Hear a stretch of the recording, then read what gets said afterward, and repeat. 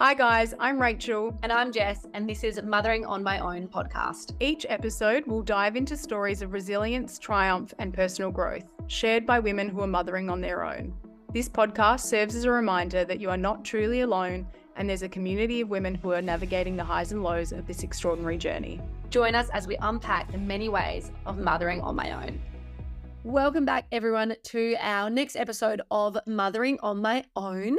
This one is going to be so relatable for, I want to say, every single person that's listening, because finances are just, it's so stressful, the climate that we're in at the moment. But just in general, having a sole income and trying to do all of the things can honestly feel debilitating at times. So we are chatting with Canna Campbell, a financial planner. She has so many different ways of budgeting and assessing your finances and really getting on top. Canna was a single mum, so she was faced with that sole income and that struggle that we all are on. She just gives us so many tips and tools and strategies, and something that you and I, Rach, we are just not good at budgeting.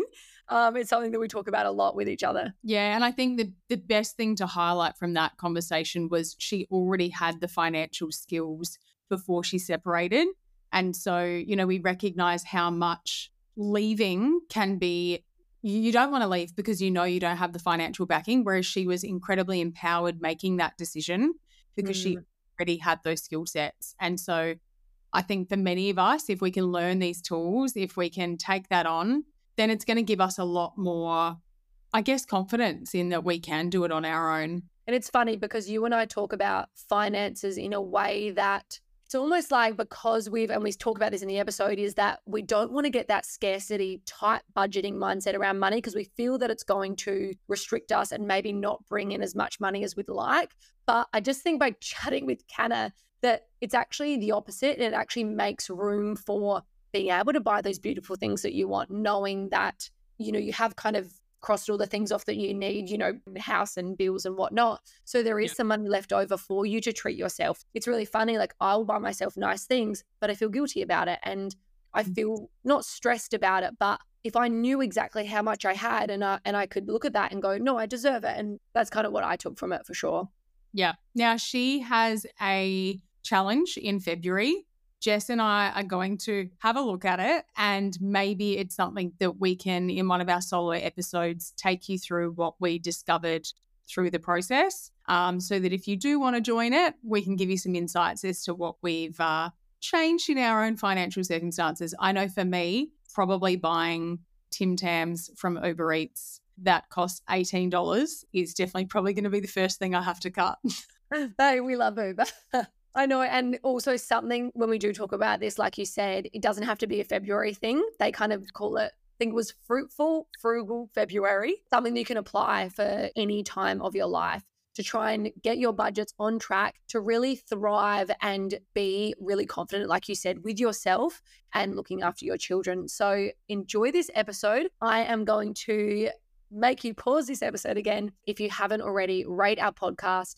Give us a follow, because you just don't know how much that helps us. Again, we put in so much time, energy, love, and everything for you guys. So please, if you can, pause this episode right now and give us a rating just to help us, do what we can for the potty. And we will just preface as well, as much as this conversation will help you so much with understanding your finances, it is all general in nature. It is not personal. And if you do want to seek out anything that's really tailored to your personal financial goals, you will need to see someone professionally. Thank you so much for listening, and we hope you enjoyed the episode.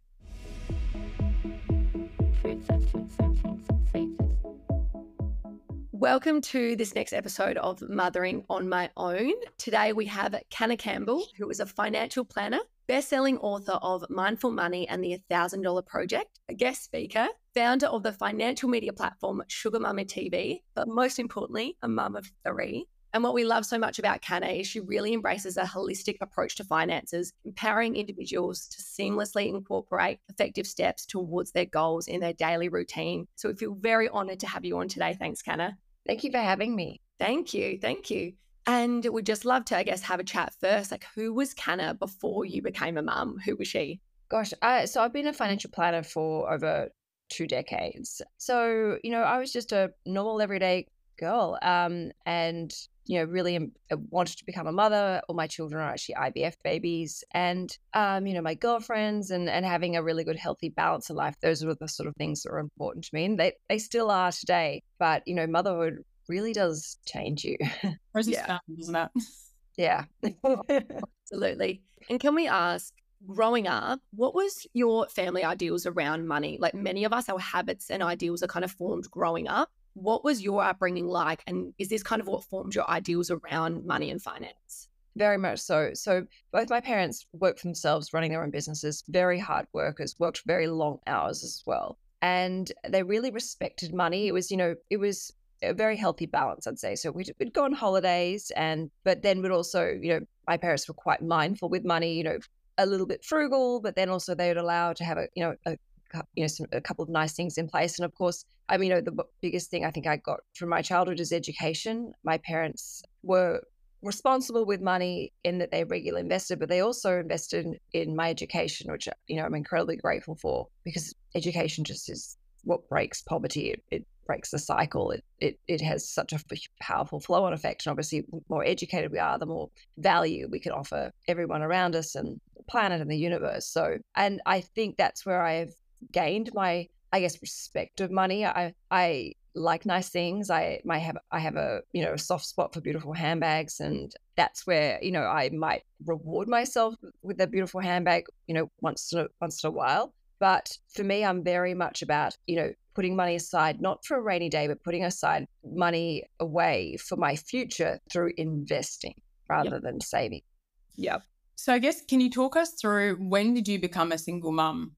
Yes, I became a single mother when my son was about 1.5. And I went through a really hard time with my mental health after I had my son. I had some bad PTSD triggered, and that really took a massive toll on my mental health. And, things went downhill. But one of the sources of, being unhappy and I was, and this is not about blaming or anything like that, but my relationship was, I was in a toxic situation with my relationship. And as I said, I'm not blaming anyone. It was toxic, the two of us. So I got out of that as quickly as I possibly could. And from there, my mental health definitely recovered. And, I slowly and steadily got back on my feet again. But I'm so glad that I took my financial well-being responsibly starting at a young age, because I was able to get out of my marriage very, very quickly. And I was most importantly able to keep a roof over my head for myself and my son, Rocco, and keep us in the same routine, and use the financial knowledge and experience that I had to just continue going from strength to strength. But it was definitely a frightening time. I was a shell of a human being. Everyone thought I would fail and thought I was the crazy one. And, I look back and I'm like, best decision I ever made. That's so huge, because I think so many women, unfortunately, maybe stay longer in relationships because of the financials. They become dependent financially, whereas I think that's such a huge thing to highlight, that you had a lot of strength in being able to leave because you actually knew you had that financial well-being to go and move on. So I think that's such an important one to highlight for our listeners. I guess for people that haven't got that, they're dependent on their partners. I mean, what would you say to those women that are going, I don't know what to do? The first thing I would say is, don't stay in a relationship because of financial support. That is the worst thing you could possibly do. You can create your own sense of financial freedom and independence. And I have a couple of podcasts for single parents, and it's, my best advice for single parents financially to, get back on your feet and stay on your feet. But it comes down to financial education. So, do a budget as to how much money you need to survive as a single parent. Go get legal advice. Understand what you're entitled to, understand your rights, seek support, whether it be a counselor or a friend or anyone you can do that, because it is a long journey. It's not, a quick turnaround, and, understand your boundaries. And the one thing I will say is, I've got in my book, Mindful Money, I actually have a very powerful case study of a single mother who I show a strategy of, how we basically get her on her feet again and actually help ensure that she can retire at age 65 on about $90,000 a year using some of her settlement money. And it's really about, the quicker you get onto it, the better. And it's actually amazing what you can do to make up for lost time. And, I had to pay to get out of my marriage, which is kind of odd because it's normally the other way around. and I had to take on a huge amount of debt. So whilst, yes, I had the financial experience and knowledge, it was still tough and it was incredibly tight. I don't begrudge that at all because it's the best investment I've ever made. And I've invested in my happiness. I invested in my freedom again. And, if you listen to my podcast, I've got quite a few stories of single mums who've actually gone on and built like 6-figure share portfolios, and they've hustled hard, and they share everything they did, and they share their mindset and how they got through tough times. And the beautiful thing about being a single parent is what you build is purely for you. No one can take that away from you. No one can claim that they did it, they created it. It's something you get to look at and feel proud of, and knowing I built this, I did this on my own. And that is something that's very important to help build your self-confidence as you redesign your future again. Absolutely. And I've listened to a few of those episodes and they really are inspiring. I've gone back to some of the OGs and some of those conversations, like you said, those mums that have gotten really, really tight and have done what they can to now invest and build on their portfolio. It's so inspiring. Are we able to go back a little bit? I have listened to a few of your podcast episodes where you did mention that you had postnatal depression and you kind of took on this minimalist way of living that you said really helped you financially and personally for your headspace. I can just imagine that trying to be, I guess, with your budgets, quite conscious. When your mental health is struggling, how did you stay so focused on this? Yes, such a great question. And no one's actually really ever asked me this before, even though I've spoken about this topic a gazillion times. So first of all, minimalism, this was something I fell into accidentally. And I really believe in signs and the universe and, so open yourself up to messages and wisdom and guidance. And literally I just came across the minimalist, and I distinctively remember that moment. And I was sitting in my kitchen and I felt horrible. I felt so flat, so sad and so down. And I was surrounded by stuff, all the gadgets and gizmos that you get told you should have, to be a mother and to be organized and to help run, motherhood smoothly, which doesn't exist at all. Yeah. And immediately resonated with me. And I literally started in the kitchen. I immediately started putting things away, listing things on Gumtree, just getting rid of all the clutter. And it was like with each thing I got rid of, a toxic layer fell apart away from me. And I continued on, allowed that to go into my wardrobe and into all these different areas of my life, including my social activities and my finances as well. And being a minimalist is not about coming from a place of scarcity. It's about getting rid of the excess, the unnecessary, the distractions, the temptations, anything that's holding you back from living your best life. And you make the space for the more wholesome, nutritious things that serve you and add value to your life and help you move into a more powerful direction. And looking at my budget, I'm actually not someone, and this really surprises people, because I'm actually not someone who's actually frugal. Yes, I have been super frugal in my life when I've had to be. I know how to be frugal. I've got so many great hacks, but I'm actually someone who's more about mindfulness and balance. Yeah. So to help keep my mental health, as I was going through this, I allow the things that actually did help me feel good about myself.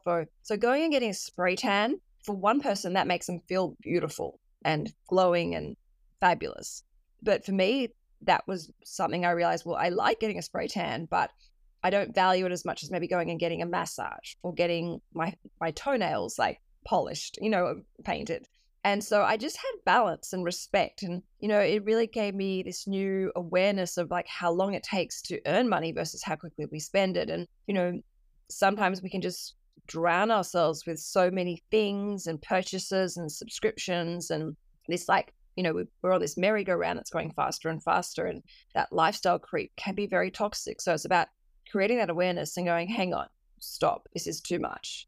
What actually makes me feel full again and what makes me feel strong and resilient as a mother. And, my mental health is something I always have my finger on the pulse with. And, we've just had school holidays and we don't have any family to support us. And our one support network, unfortunately, had to finish up working with us. So, for the last, I think, 8 weeks, I've been almost single parenting because my partner, Tom, works between Australia and Hong Kong. I was pulling my hair out. So, and I was saying to my partner, Tom, who's amazing and very much aware of the fragility of my mental health and the importance of being proactive and getting onto it. I was like, if mum's not okay, the family's not okay. Yeah. And, as mothers, we tend to push everything down the food chain. That we're the last ones to get to bed. We're the ones that do most of the heavy lifting around the home. And I was explaining, I need to learn how to actually put myself at the top of the list, because when I wake up after a good night's sleep, I'm a lot more resilient. I can handle the meltdowns and the tantrums. The laundry piling up doesn't get to me as much, and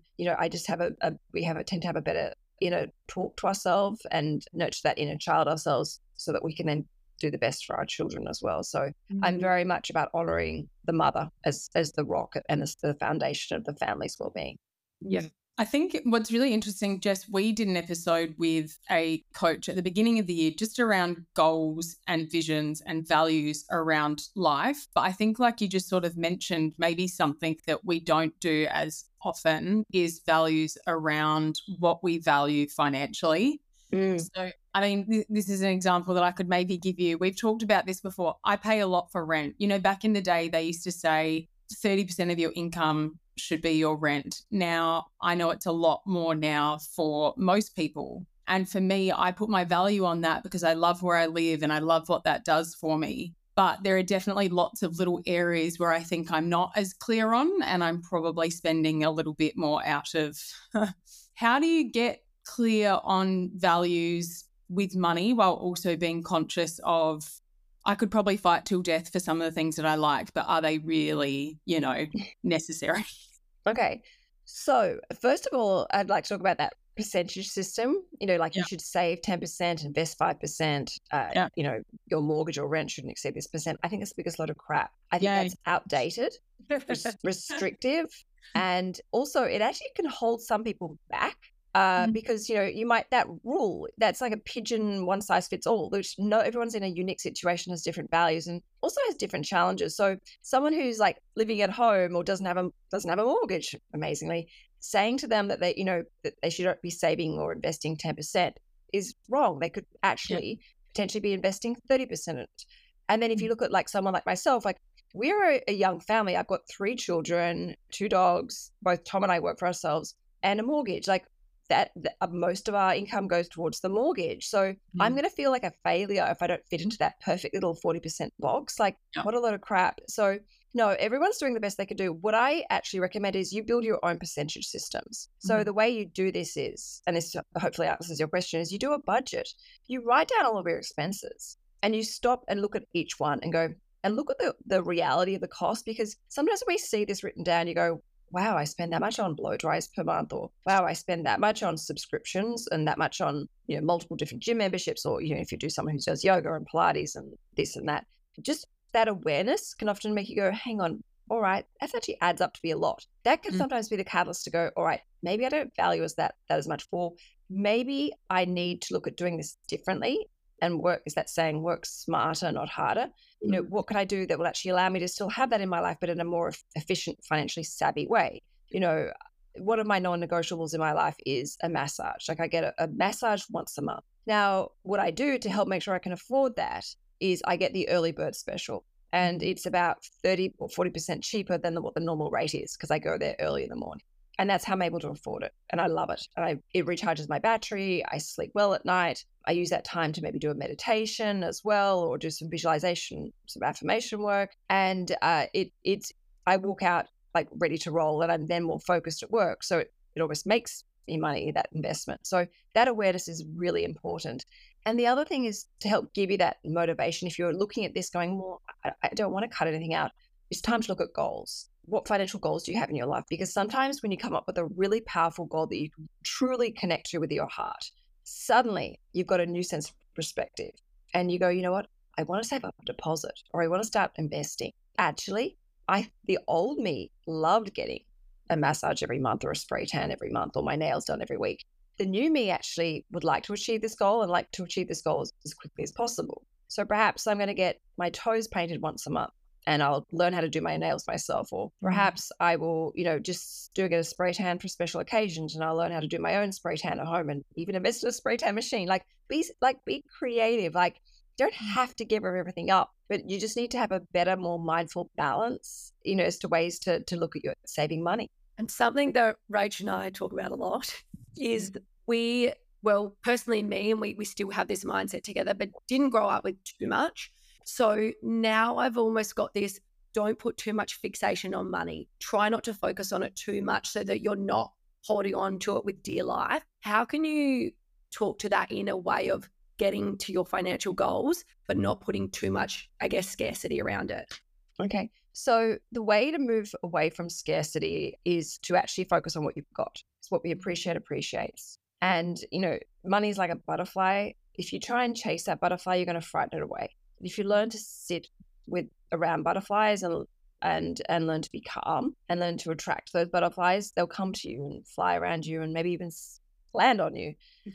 So you've got to be kind to yourself. Know that you're doing the best you can do. And what you're going through right now is not forever. Things do get easier. Things do change. Things do naturally evolve. That's life. That's the gestation period. But you've got to really focus on coming from a place of gratitude. So you go, I'm so grateful that I have some savings and I would love some more savings, so that feels differently in your body than going, I need more savings. I want more savings. Because when we use the word need and want, they're words that come from scarcity and they almost make us feel, they're very, I guess, disheartening words, because when we say I need or I want, that's basically saying I don't have.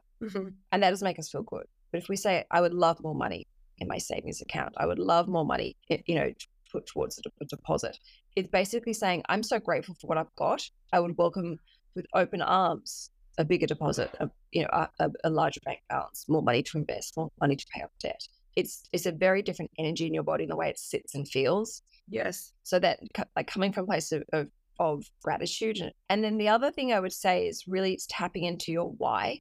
Why is that goal so important to you? What does that goal represent? Like, everyone can get caught up in these like herd mentality, society goals. Like, we're told we should go and buy a house or we should own property. I don't actually agree with that at all. I mean, and I have worked with lots of people who are like, Canna, everyone's telling me I should go and buy a place, but I actually find the thought of it really restrictive and makes me feel very weighed down. And I'm like, great. Like, that's awesome that you know that. Let's go find a better goal for you that's more about you.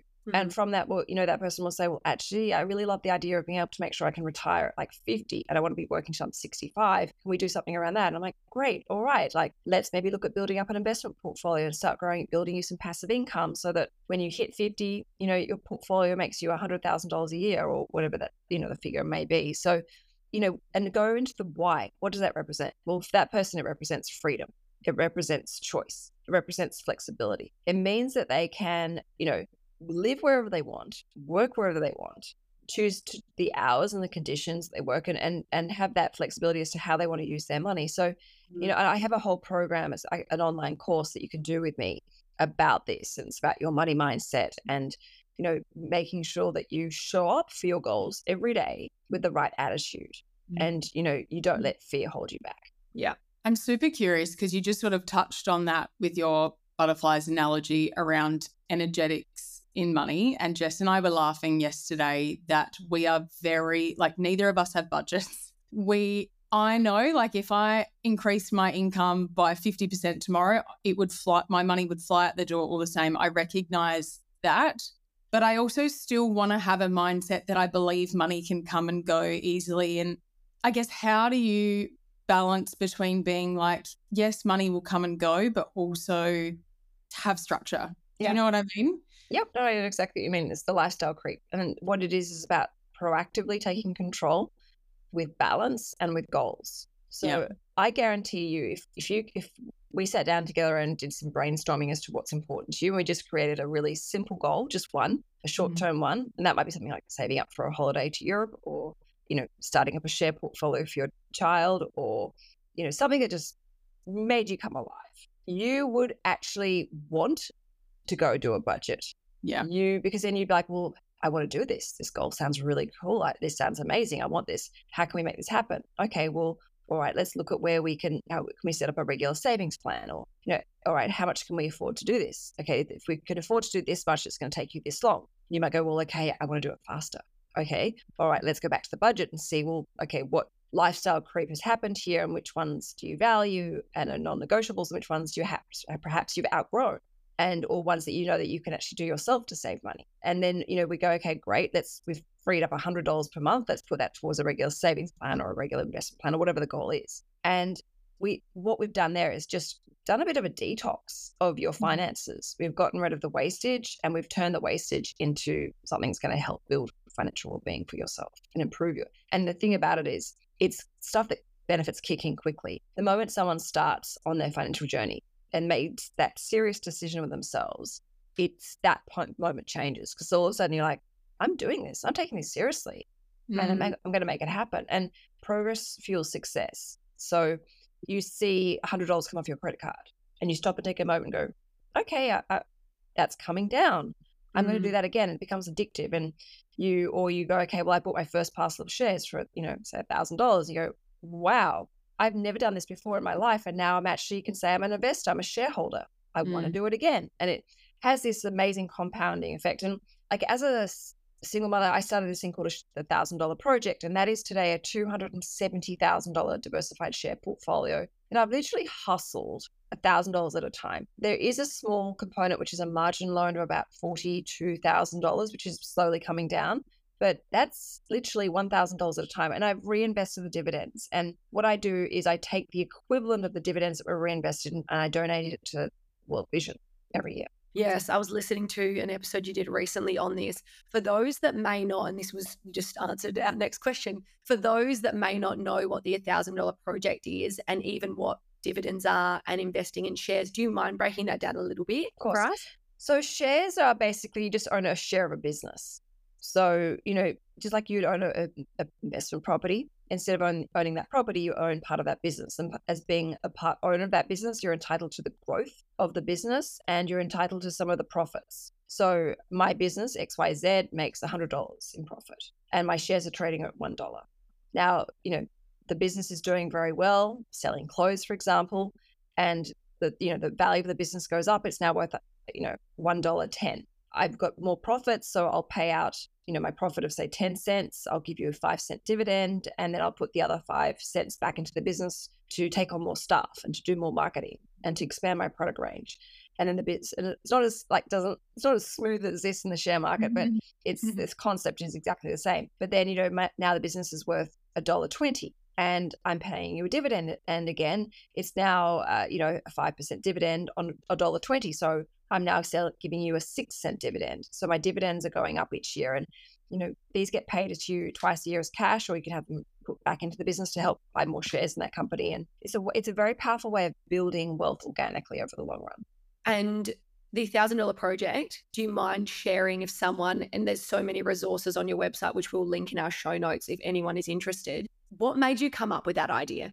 Well, when I was a single mother, as I said, I had to pay to get out of my marriage and I was on such a tight budget. I had budgeted not to the dollar, but probably to the $10. And I had previously, being a financial planner, I'd always had some investments going, like a regular investment plan, buying shares, building my wealth. But I couldn't afford to do that anymore. It had to stop because there was no way I was going to be able to, keep food on the table. So I felt a little bit sad about that. And as I was going through my mental health journey, I was like, okay, I really want to start investing again because that made me feel good about myself. Because for me, that represents stability and security and independence, which is a big driver for me. And particularly back then when I was a single mother. And I was like, okay, well, how can I find a way in my life to actually start investing again? And so I was like, well, why don't I look at ways to hustle money, to find a way of doing little extra things in my life here and there. And the moment I have $1,000, I'll just go and buy some shares with it. So I started up a whole brand new portfolio and made it so my community could watch and join in as well. I did things like sold things on Gumtree and eBay and Facebook Marketplace. I did market research. I did taste testing. I did everything you could possibly imagine to save money, and it just built the momentum.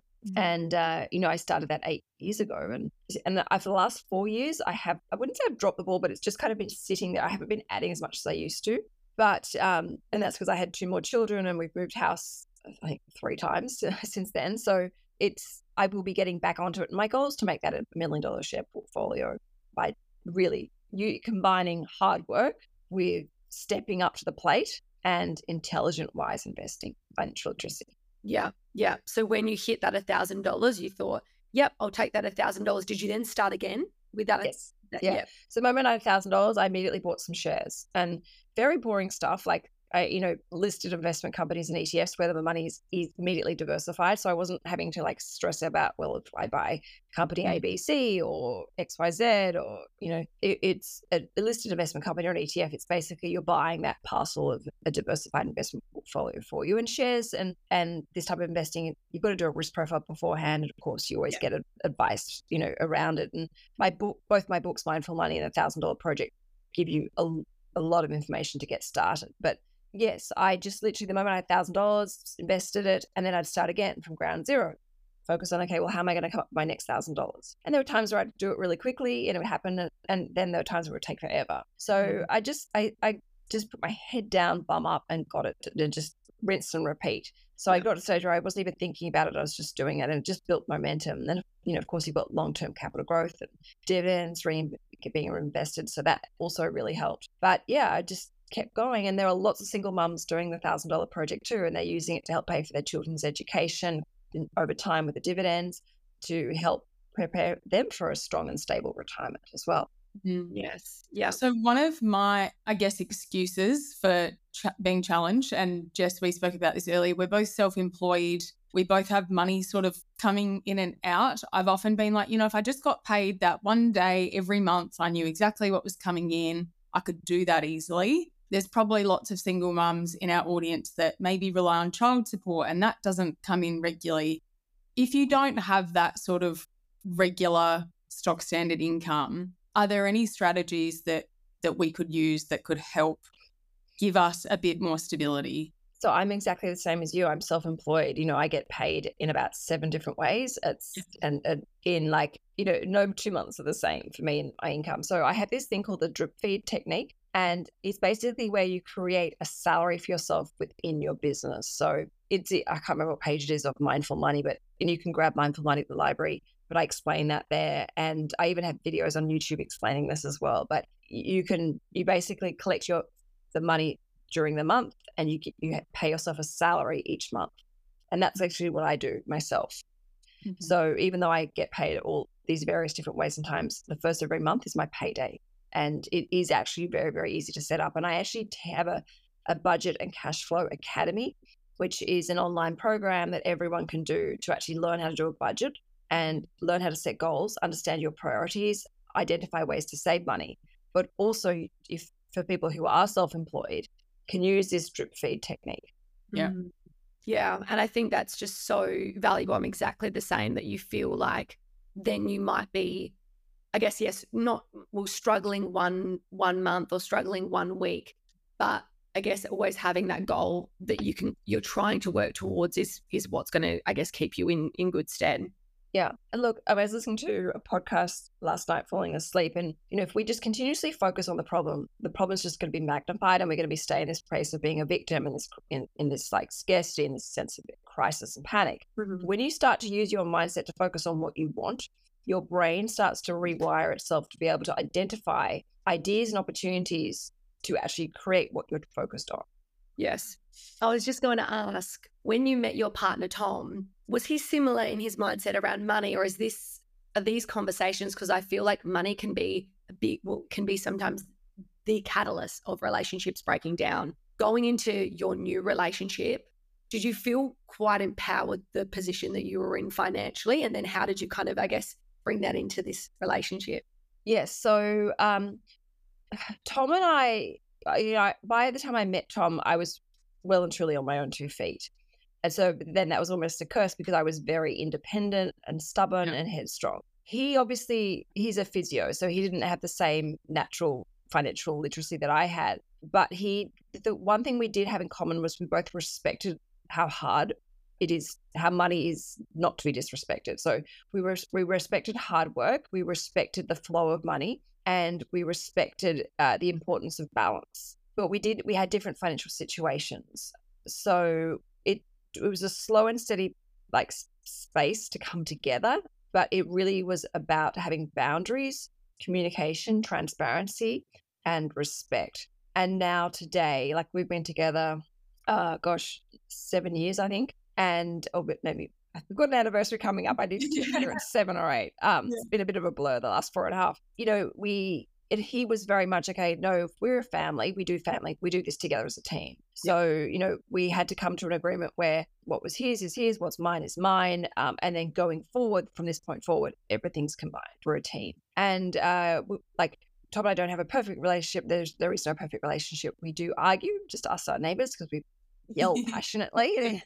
But we don't actually ever argue about money, because we have common goals together. We both want our mortgage paid off. We both want to make sure that we can retire not at age 65, earlier. We respect how hard each other are working. And, he's working physically every day, and he does a lot of traveling for work. And then I'm juggling the kids and as unpaid work, but that's still work. And, he really respects, okay, well, to replace me, we'd have to get a nanny and a cleaner and a dog walker and someone to come and do Leo's ironing. So I am contributing financially because we're not having to pay for that. So, we both respect that role. And it definitely at times I feel a bit, frustrated or tired, or it's Groundhog Day, but I make sure I communicate that so I can say, look, I need to be appreciated in this equation, as well as obviously working and earning a living and contributing financially. So it's just got to be a space where you're a really good listener, but also you're a really good communicator, and it takes practice.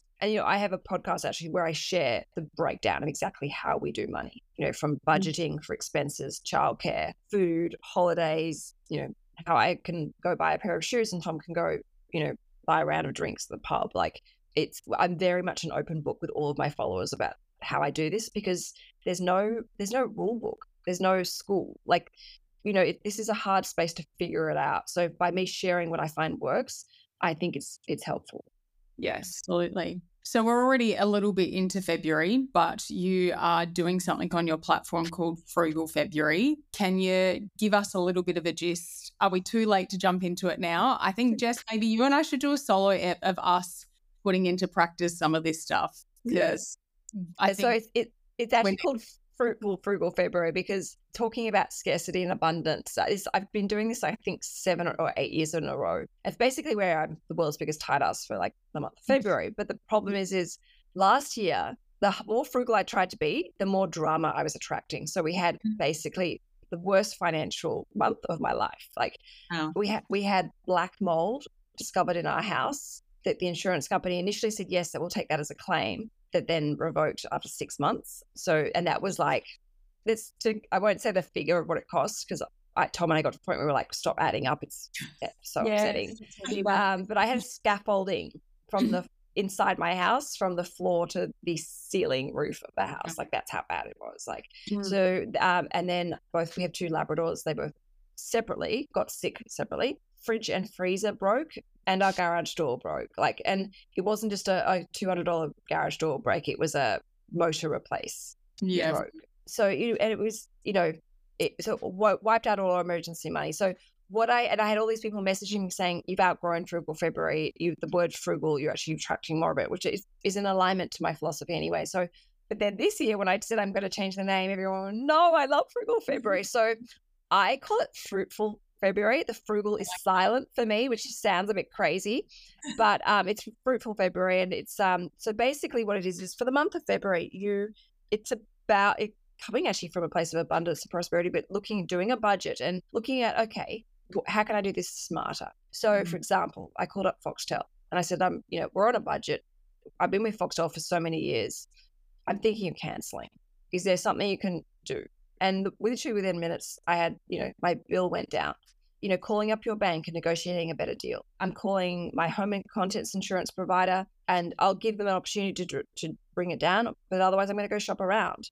And the thing is, loyalty tax is expensive.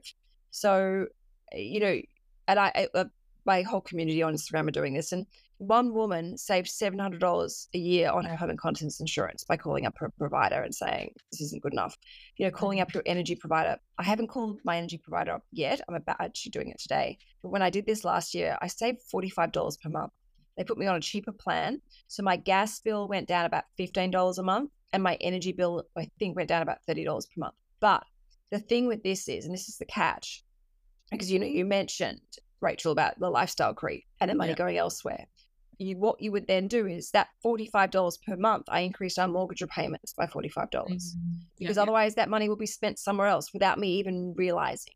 And this is probably one of the problems with the cashless society is money evaporates. Yeah, 100%. And I do love the cashless efficiency because it's cleaner, it is more efficient. It also stops tax evasion as much. So I think it's far more ethical, but it also is quite dangerous at the same time. So by changing our mortgage repayments, and so that it's automatically increased by $45, immediately that stopped that lifestyle creep. Yeah. Oh, and I even think just the simple tapping of the card, I notice it's not, I don't even recognize I'm doing anything. So it's like it takes away the emotional process of going, oh, do I have the cash for this? It's just like, oh, whatever, we'll deal with it later.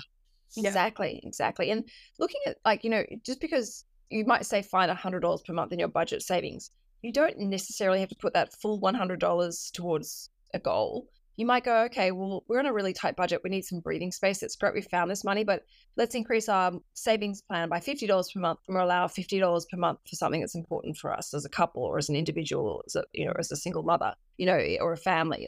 So it's by being aware of what you just created and then going, all right, proactively, how are we going to make this work for us? And then deciding the split that way. Yeah. I actually love that you just said that you just put it onto your mortgage, because I think for me, I'm kind of like, oh, can I be bothered calling to save $50 or whatever? But I think if you put it that way and go, you're not worrying about getting that extra money in your pocket. It's actually going off to something else. Well, this is the beauty behind it being fruitful, because the concept of, you're planting seeds to grow fruit trees or fruit vines that are going to provide for you long term. So that $10 that I saved on Foxtel, for example, that's $120 a year. And then over the course of, 10 years, that's $1,200, So that's just one person I called. I've got 5 or 6 people to call today. Yeah. So, those are lifelong savings potentially. Yeah. Yes. Yeah, no, I love that. I'm inspired. I knew I'd get inspired after this chat to start going through my budgets. Just quickly, you mentioned it into your, what do you call is it called your safety net account? The emergency money. Emergency money. For women that might be thinking, oh, I'd like to look at the $1,000 project and start maybe investing, would you suggest that you create an emergency fund before you start doing that? Absolutely, 100%. That's so incredibly important. Have emergency money before you start investing. Obviously, I don't know what people are investing in, and I'm not giving advice here, but I will say this. Investing for most, especially shares, it's a long-term investment, a minimum 10 years. So, you have to think, okay, that $1,000 of shares, I don't need that $1,000 shares for $1,000 for the next 10 years or longer. I'm using that money to build up my financial freedom and independence for the long run. So you need to have separate money set aside. And there is no magical formula as to how much emergency money you should have. Everyone is different. If someone tells you, it's 3 months of salary, ask them, is it before tax or after tax? Because they probably can't answer that. For us, we're self-employed and you guys are self-employed. So I would say 3 months would not be enough. I have 3 children and I work for myself. So I have no annual leave. I have no sick leave. Yeah. So immediately there, that's a risk. So that means I need probably more. I've got 3 children, as I said. I've got, various other responsibilities. Yes, I might have insurance, but I have excesses of insurance. So, so for me, I have to look at what I've got going on and look at the cost of those things. And then look at what happens if 3 things happen at the same time. And what's the cost of that? And then go north of that figure. So for me, Frugal February wiped out all of our emergency money. And we had, and I'm happy to share this, we had $70,000 as emergency money, which is, I thought as a financial planner with 20 years experience, that was enough. Yeah. I was wrong. We needed actually in excess of 100. And that's what we're sort of slowly rebuilding back up to. And, we keep that money in our redraw account so that we're saving money on our home loan in the meantime, because that's a very efficient strategy. But you've got to be real. And I mean, look what happened to me in February. Oh, my website also got hacked. Oh gosh. Yeah, really badly. So you've got to look at the reality of life. Things happen, and this is not about manifesting these things, but it's about being intelligent and being wise and going, okay, well, what happened if I lost my job? How many months would it take me to find a new job that paid a similar salary? Or, okay, but hang on, I've got about 2 weeks of annual leave, so that would be paid out. So, okay, all right, that would come off. And then you go, okay, well, I actually have a parent that's actually elderly and they live in another state. So if they were to get sick, I'd have to take 3 weeks off work and I'd have to fly there and pay for accommodation and need spending money. And I might need someone to help look after my child, or I might have to take my child with me. So I'd still have to pay childcare or daycare, or, how would that look? These is the numbers people need to be going into to help work out how much emergency money. And emergency money always stays in cash. Don't invest that money, because that's the volatility is too risky in the short term. Yeah. Oh, I feel like we could ask you a million questions and deep dive into our personal financial woes. But I would love to hear from someone like you, looking down the next 12 months. What are your financial goals, whether that be personal as well, but also within your business? Personally, I'll do personal ones first because they're always exciting. So we are, fingers crossed, going to go to a wedding in Italy in July. So I used to be able to speak Italian, so I really want to try and get back into my Italian. That's one of my personal goals. The other goal I really want to do is try and get back with some TLC for me. So towards the end of 2023, it was a really big year for everyone. It was a tough year. And I felt towards the end of the year, I just felt a bit blah. So I'm trying to really prioritize looking after myself in a financially friendly way. So, yesterday I bought the eyebrow and eyelash tint, so before I go to bed, I just want to do one simple thing for myself before I go to bed to make myself feel a little bit prettier and more feminine, without sounding too surface level or materialistic.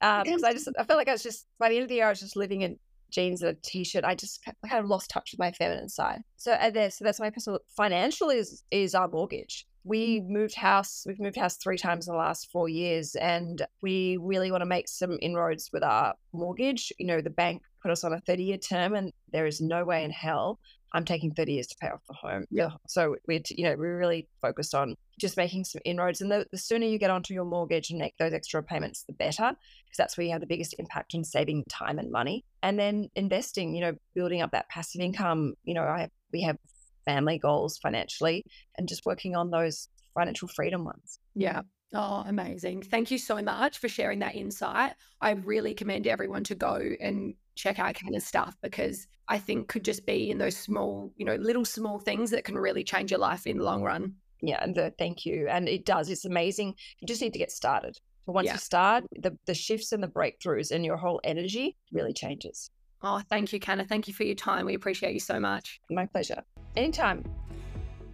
Thank you for listening to this episode of Mothering on My Own. If you'd like to connect with us further, please follow our Instagram at motheringonmyown.podcast.